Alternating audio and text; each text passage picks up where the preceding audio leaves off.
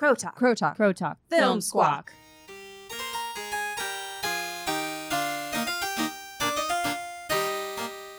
Hello, all of our 1,000 listeners. We are going to look back over 2018.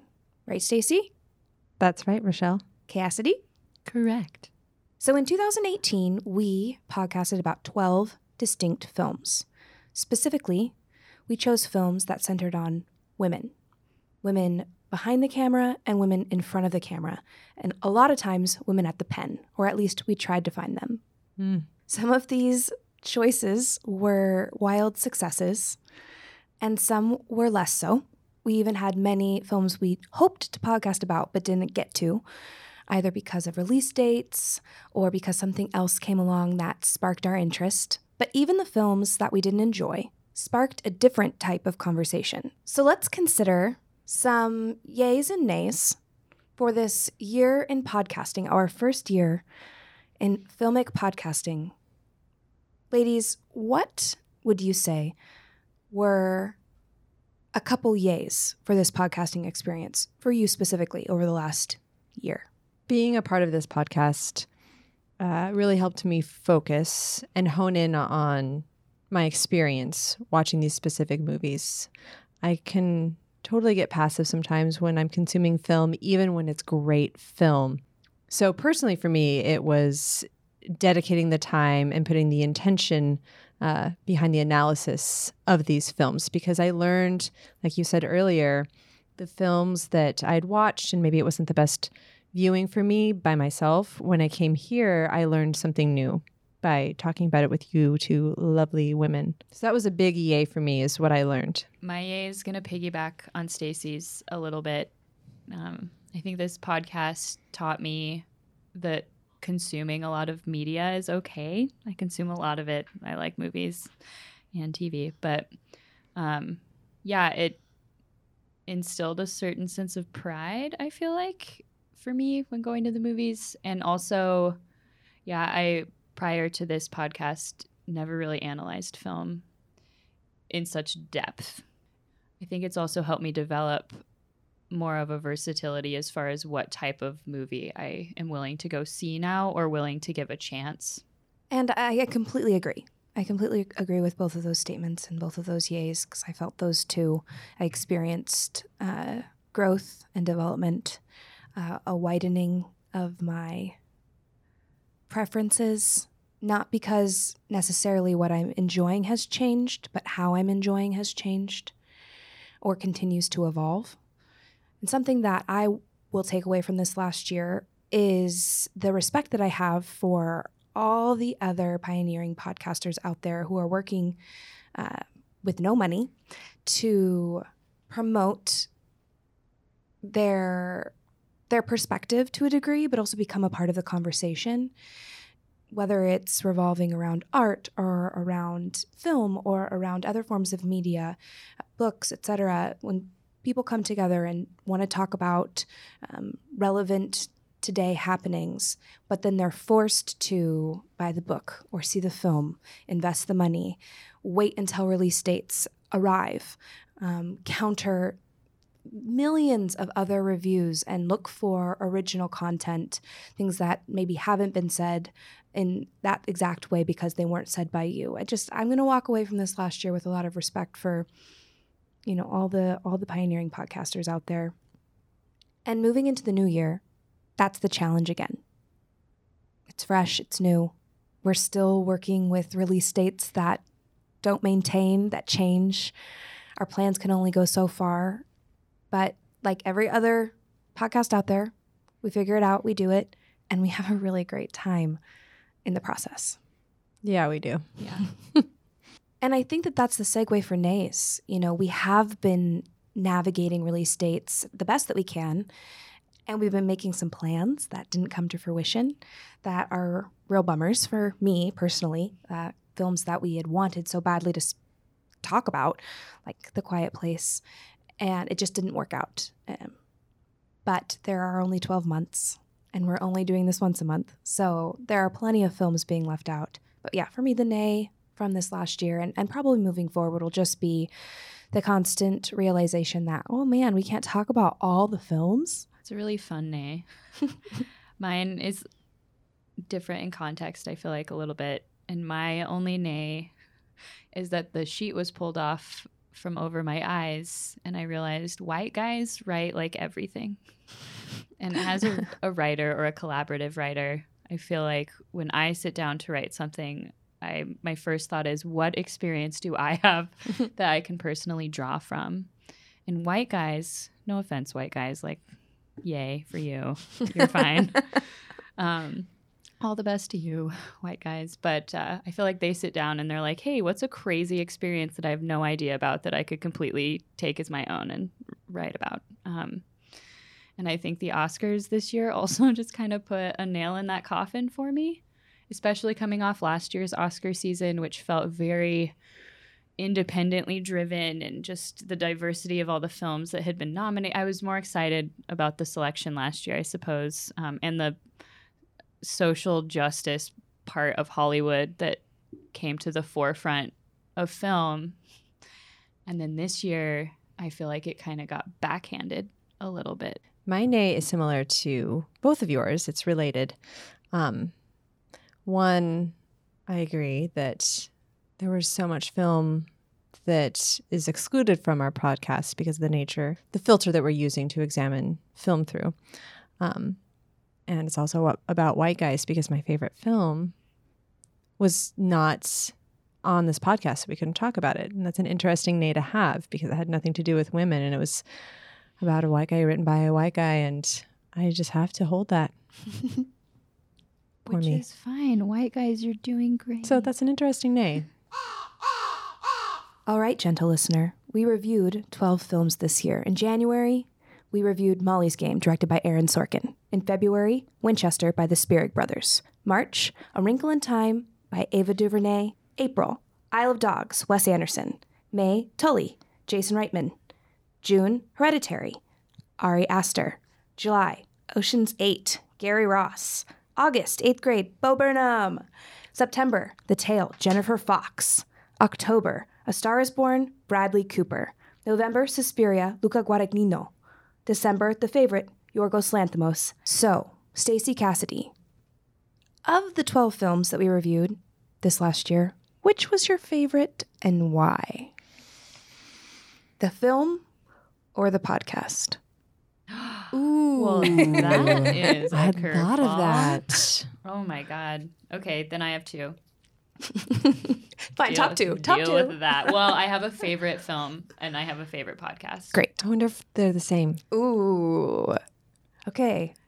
Okay, Stay it true was- to your own. It was and then we'll really see. Okay. hard for me, favorite film between The Favorite and 8th Grade. But 8th Grade for me was my favorite. It was my favorite. And this is interesting in regards to my nay, because it's a story about a young girl written by a man. I love you, Bo Burnham. We all love you, Bo We Burnham. love Doing you. it right.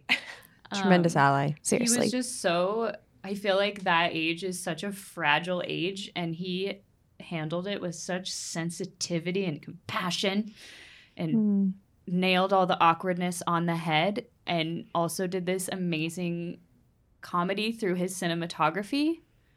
Blow Job Banana. Ingenious. So that was my favorite film. My favorite podcast, I think, was Suspiria.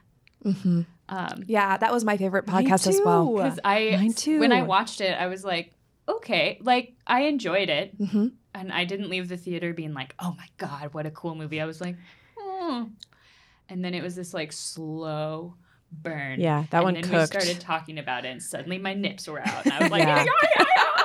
You did that exactly. It's true. Go listen to it. I make that exact same. So that's me, Cassidy. Well, yeah, Year in review. we caught the fever Yeah. with Suspiria. We caught the fever, and we got to talk about gross baby hands. Gross baby hands. I forgot about that. Those were gross. What was her name? Marcos. Marcos. I was like, Maud? I love that name, not that So do name. I. It was not that name. What about you, Stace? That was definitely, I was going to say the same thing. That was my favorite podcast was Suspiria because it was a journey. I learned a lot in that podcast, and I'm so grateful for it. It enriched the film for me. And I'm struggling between my two favorite films, though. And I guess I'm going to land on The Favorite. As far as a package deal with that movie, I feel like I tapped into every emotion. I laughed. I wept. I felt everything in that film. So as a film, I was so surprised by The Favorite. But it's tough because The Tale is it's hard. It's hard to I feel like we're choosing between children with a few of these, like The Tale, Tully, and The Favorite. And it's like, what's my mood today? What's my favorite film today based on my mood? That is a factor in my decision making sometimes. So I'm gonna say The Favorite with hesitancy, like rising intonation at the end. Question mark. Well, and 5 of the films that we podcasted about ended up in my top 15 Letterboxd year-end list. So ultimately, my top film, my highest ranked film on that list is a dark horse. I have a really hard time explaining why I love it so much, why it affected me so much. But Tully, it got at issues that I hadn't seen explored: womanhood, motherhood, mental illness, and the ways that we cope as women. Nothing had ever affected me, no film before had ever affected me like Tully did. And it's number 5 on my top list for the year. And that's why I say it's a dark horse, because it's just like, people will be like, Tully, what? And that's why I think personal experience with film is so much more precious. Yeah, so I'm very thankful for Tully, and so that was my favorite film that we covered. But my favorite podcast was also Suspiria. That's so cool. Such a good I have, podcast. goosebumps. I'm thinking about all of the films we watched right now. Love you I all. want to just say, I wish the Oscars would have a category for non-theatrically released films, Yes, because The Tale got fucked. it did. Yeah. It is the best autobiography or biographical piece I think I've ever seen, with some of the toughest subject matter. So I just wish that there was a category to shed some light on films like that. Because why not? Like, they're doing small theatrical releases now that then go straight to streaming platforms. So maybe that's just something the Academy will move towards if the Oscars survive. Right? Is The Tale the only film that was directed by a woman? No, Ava DuVernay. Oh, yeah, Ava. As you were reading the list, Rochelle, I was like blown away I thought there was one about how many of these, female-driven projects were directed by men. Not a new discovery. No. We've been having this conversation the whole time, but hearing it listed there was sort of a punch. I was like, what? Well, I know. and after last year with Greta being nominated as a best director, and Right. I just feel like Hollywood kind of misled us last year a little bit. They were like, yeah, we're gonna change. Just kidding. Best film, 2 white men. Don't let the black lady talk. Go. Well, I think the extensive best film category is a joke. I don't know. It doesn't make any sense to me. I do like how they pepper through the entire award ceremony more in-depth looks at the films that have been nominated and will be honored in some capacity just because they were nominated. But yeah, having so many films nominated for Best Picture, I think, is fake. It's not real. There are films here that will never win, and I don't understand why you would put individuals in a category if they have absolutely no hope of winning in the system that is currently Capitalism. But that's my answer for everything. For all the problems in the world, is capitalism.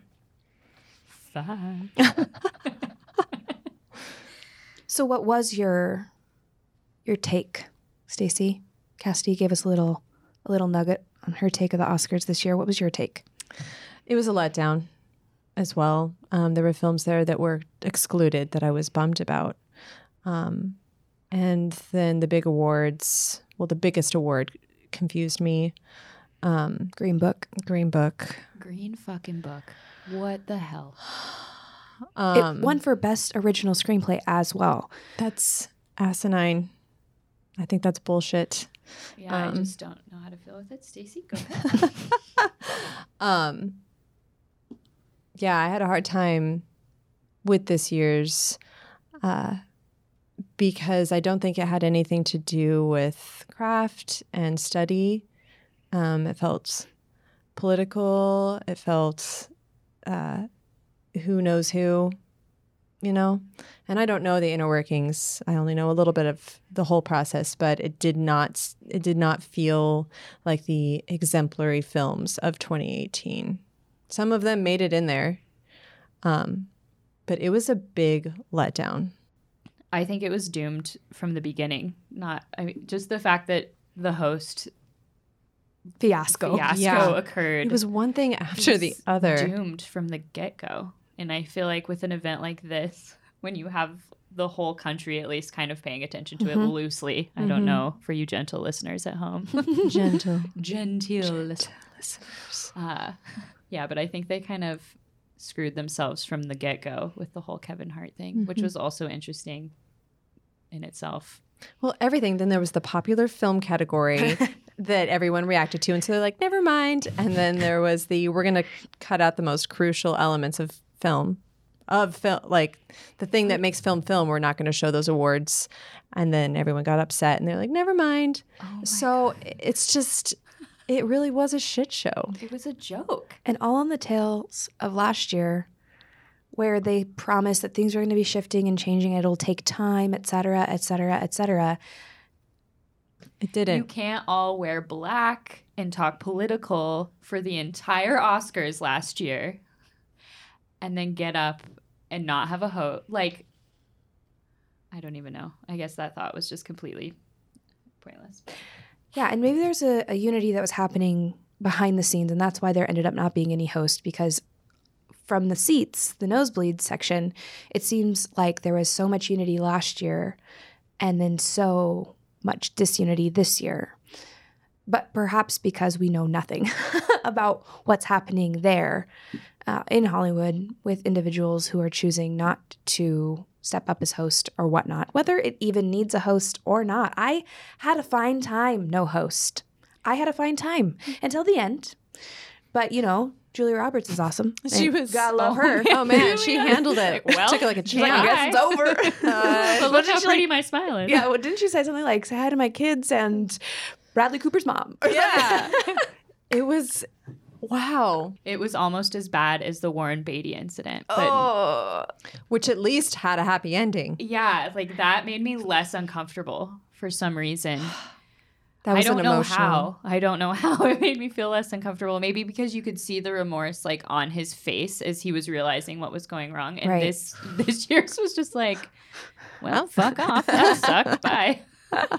It's like, well, okay. I guess it's over now. Confusing. Cool. Confusing. Same for you, I'm assuming. Definitely.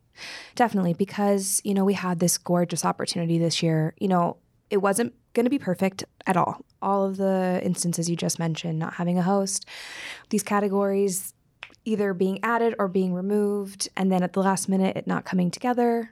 Ridiculous. But on top of all of that, we had this really beautiful opportunity to make it somewhat right. Somewhat right. For the first time, I believe, ever, having Best Foreign Film win Best Film of the Year. And Roma, oh, my sweet Roma, I'm biased because it's my favorite film of the year. But that, in and of itself, could have done so much. Now, Alfonso Cuarón walked away with some of the best awards of the night, definitely, and much deserved, inarguably. If they had won, I would have loved to see Cold War take an award, because that was the night's dark horse for me, because it's just so beautiful. It's achingly beautiful, and it's so underrepresented. But so was First Reformed. We've got so many films that I loved in a very new way this year that were completely absent or minimally acknowledged. And we have films rising to the top, specifically biopics that are not accurate, that are winning major awards. Families are upset at how their family members, their ancestors are being depicted because no one referenced them. You see the remorse on Mahershala Ali's face while he is accepting his award for Best Supporting Actor. Or I did. Maybe I'm reading into it. But yeah, one thing after the other. And then instead of changing history, I agree. They decided that they needed to slap us in the face. They were like, wait a minute, America's racist still. Here you go. I mean, that's kind of how I felt. Here's the salve to all your racism. This is what you wanted, right? You wanted two white men to write about a black man's experience during the height of civil rights, at least in current history. And then you wanted that white man to get up and give all the honor to the white man, to Viggo Mortensen, and not let anybody else speak. Cough, Octavia, cough. It was unbelievable, given where we're at in this conversation on such a large scale now. This is the main topic of conversation. And I can't believe that happened. I can't believe Octavia was standing there the whole time. She didn't even try to move to the mic. There was 4 men that had to get the word in. Yeah, unfortunately, I'm not surprised at all. I find it funny because I literally just sat back in my chair, slouched, and felt sad. I know. Like, we're having this great time. Mm-hmm. Wonderful podcast. Get a review of the year. Beautiful films this year. Had a magnificent time. Viewed more films this year, like collectively, than I had in a long time. And then I sit back and I'm so sad. Mm-hmm. The energy in the room when it was announced that Green Book won was devastating. Spike Lee was like, bye. Well, but even just the room I was in, Stacey's mom was, she goes, oh. I threw my pen across the room. And Neil's just over there nodding. Stacey's husband's just over there nodding because he somehow started calling it from like quarter of the way through the night. It just hit him like, oh my God. Green Book's going to win. Green Book's going to win. And I'm like, don't even talk to me right now. You're ridiculous. This is 2019, brah. No, that's how I felt too. I watched, and so did Rochelle. We both watched Green Book the day of the Oscars. Exactly, just to get it in. But like, it's exactly what a white audience wants to fucking see. To say that they're not racist. Yeah, exactly. So, and it's a feel good. That was everyone's response too from it. Said, "Oh, it was a feel good movie." It's like, no, that's irresponsible. I wonder how John Lewis felt being there. So John Lewis is a representative from Georgia, and he was a part of the Big Six leaders. And that was the group who organized in 1963 to march on Washington. And Martin Luther King was a part of this group. John Lewis, I believe, is the only surviving member of the group. And he wrote a graphic novel called March. Oh, I've read March. Yeah, depicting his experience. And they also they would ride buses in Alabama, just like trying to get Black people out of segregation in the Deep South was their purpose. It was horrific. They had to add in President Obama's presidency story into this graphic novel to make it tolerable to the reader because it's so brutal what was happening to these Black men and women during that time. And he was there at the Oscars. Oh, I didn't know that. He that. was there. Yeah, he went. I think he presented. I can Google that too really quick. Oh, you're right. He did present. What did he present? I'll find it out. Oh, John Lewis introduced Green Book. Yes, that's what I thought. He introduced Green Book as they were looking back on it before the award was presented. So as they were going through the show and showing different clips of the nominations. And man, I wonder how he felt. I felt uncomfortable as he did that because I don't know. I don't even know how to put that into words. There's something about the muting insidiousness that is Green Book because I found it extremely tolerable, very palatable. I was like, oh, that's so much better than I thought it would be. It was like the first thing I said. And my partner goes, well, yeah, if it had been made in the 90s, maybe it could have done something. But we're beyond this. And I couldn't agree more. But what stands out to me is just how much of a feel-good film it is, how palatable it is. And that really makes me nervous. It's one of those things that makes me really look back into myself and think, what socially placed norms am I drawing from and feeling the good vibes from regarding because of this film, because of how it was laid out. I don't even I don't even believe that Ollie's depiction has turned out to be accurate, that man, Don Shirley? that Don Shirley was that disconnected from the Black community. And I read articles about his family's response.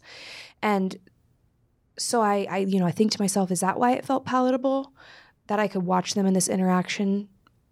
And then how does that make me feel looking back at Viggo's character talking to this Black man about how much more Black this white guy is than this Black man? And then I think, should I even be talking about this right now? So it brings up a lot, and it's not something I think that brings up a lot, even just for me in this white community. But there are plenty of other white people who are shocked and horrified. Well, it romanticized inherent racism is what it did. It took that like piece of Americana and all the good little pretty bits, and then it romanticized inherent racism with, as Stacey likes to remind us, with Green Book, the white savior method. Well, and they made him Italian. He's Italian. And so that doesn't even necessarily relate to the majority of individuals that are dealing with racism right now. And I'm just that are watching this film, that are dealing with it, that still have it. Yeah, sure, there will be people who are Italian that are racist, but there are a bunch of other individuals who do not identify as immigrants in any way, shape, or form, who do not align with any other culture except for American culture, that totally, essentially whitewashes racism for, I believe. Oh, American culture is white. Is whiteness is white as normal. Yeah. I just read an article about a Black woman wrote, and she talked about how she goes and watches white rom-coms. Mona Lisa's Smile was the film she was referencing, because with the lack of Black people, there's the lack of civil rights issues and inherent fucking racism in our country. And that, to her, makes her feel comforted, and it's a way to like shut out the world, essentially, and shut out the problems that being Black It's true. brings into the equation. Wow. And I guess for me, I'm just tired of seeing, not that I want to see like a brutal depiction of racism, but like get realistic with it. You know, I don't know. And I know Green Book is based off of a true story. Yeah, to me, it just felt like really candy coated and romanticized for where we're at right now in our country and kind of the dangerous climate that's going on with race. To candy coat something like that and kind of put it in a box of like Pleasantville almost seems like such a disservice to our entire country right now, especially with Hollywood being at the forefront of social justice issues, at least in that conversation on a national level. WTF. If Beale Street Could Talk, that was the film. Still haven't seen that. I can't even go there. Regina King. I just cannot even go there. Another, like, the film that was shunned and boxed out. Confusing. So confusing. Not confusing, but confusing. Yeah, it's people who don't understand what it means to be racist. That's what happened, is that people don't understand inherent racism and these biases that we hold within us. And so then they think that Green Book is not racist. Green Book gave him a nice racist pat on the back, like, you're fine. Yeah, like, you're the good guy. And it's, If Beale Street Could Talk was just a beautiful story about love. That's what If Beale Street Could Talk was about. And so they had all of it there. It was all within their reach. So it's just indicative of it's just a reality check of where we're at. Someone wrote on Twitter, and I wish I knew who said it. If it's you, I'm so sorry. You are not listening to this, but I give you credit, you out there in the world. You, gentle listener. This poster said, some of Green Book's best friends are Black movies. So good. I remember reading that too. That Whoever you are. Well done. Read our or listen to our podcast. Oh, well, maybe we should look forward. Let's look forward. I mean, yeah, let's do better this year, everyone. And I also had blind spots. You know, I did not end up seeing RBG Really bummed at myself for that. So I will good. see it. I haven't seen it yet. I haven't seen The Miseducation of Cameron Post. I really wanted to see that. Wasn't that going to be one of our It films? was, and we never Release got date. it. The release date didn't work out, so that's unfortunate. But another film I missed out on that I really wanted to capture and see before Oscars was Hale County This Evening. Very much wanted to see that. I really didn't do very well with documentaries this year at all. I saw At Eternity's Gate, and I loved it. Oh my God, Willem. But otherwise, I really dropped the ball. Mm-hmm. I actually saw all of the Best Picture nominations, which I didn't realize. That's awesome. Yeah, so did I. did I managed that. to see them all too. I missed Shoplifters. Oh, And like just the trailer alone, I'm dying to see that, and Beale Street are the two main ones that I still want to see, and the one about the Polish dancer Cold War. Cold War. Yeah, Mhm. I would like to see Oh, that. man. And I will. I'm with you, Rochelle. I will see these at my leisure. I didn't see The Wife, I wanted to see it. and I really wanted to see it. I did see it, and it's good. And I didn't see At Eternity's Gate. Oof. I know. I'm blind spot. I wanted Defoe to win. I know that was the feeling in the room, and that was my feeling as well. Even though I hadn't seen it, but everyone I trusted had seen it and felt that way. But everywhere else, I did pretty well, except for the shorts. The shorts, I always, if I don't go see that at the Pickford where they have Right. them all together, they're tough to find. Though I did see one short documentary, period, end of sentence. It's on Netflix, and it is good. I do want to see that. I haven't seen It's that great. either. 20 I just minutes. watched it. So good. They really were good. And I saw the dumpling one too. The like bao Bao? bun. Bao. Oh, Is it just yeah. bao? Yeah, I'd seen that one as well. I love when the creator, 26-year-old woman, I believe, got up and said, "I can't believe a movie about a period just won this award." So good. It was so good. That was delightful. It was, yeah, it's a good one. Mm-hmm. It's worth watching for sure. It's also interesting just in our own schedule how many shorts that we screen going into Oscar season because we pre-screen for other festivals. And so I feel like I get kind of numb as we get close to Oscar season because Right. we've just been inundated with so many short films. Yep. Which is a personal problem. So That I'm sure all of you have. So Everybody you has all this have problem. this problem. So we'll let you off the hook this year for the shorts. So based on this last year that we've had in podcasting and navigating award season, trying to stay caught up, considering film in our new way, developing, growing, being challenged, how might you see your experience and relationship to film changing this year, 2019? Something that affected me in the Breaker Uppers podcast episode was something that you said, Rochelle, about how clear it was that the community surrounding that project was really strong. And that's what made the film so special. We just completed filming our first feature film this past summer of 2018. And so those two things I think are really going to affect the way I view film forever now. But the community piece is something that really stuck with me from that episode. It's something that I'm going to take into account, the idea of community surrounding film and our own community that we built to create film. That's going to change the way I look next year, for sure. I mean, to be literal about it, my film experience will shift in the sense that I'm going to be red boxing a lot of these movies this year. Thanks Screw a lot, you, Movie Pass. Ah! Cassie's upset. I'm so sad. I mean, it comes back. Yeah, my experience moving forward with this podcast circles back to my nay about this year, which is actively seeking movies that are, like Rochelle said at the very beginning, it's hard to find written by women, directed by women, or, you know, people of color, marginalized people that are actually telling their own stories instead of being like, hey, I'm a white guy. Let me tell your story for you. I could do it better. I'm tired of that. And I'm tired of, just discovering that and the way that podcasts, there were some podcasts over the last year where I thought I liked the film until we analyzed it. And then I realized I did not. And a lot of that had to do with the content or the subject matter and who was behind producing that subject matter.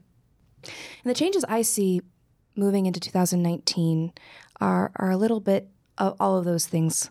I'm on week 25 of Letterboxd's season challenge for 2018-2019, so I'm spending a lot of my own time watching films that I probably should have seen or I've always meant to see. Each week I view a different film, and that in and of itself helps me shift my focus and shift my viewpoint in looking at the films that are a priority for me.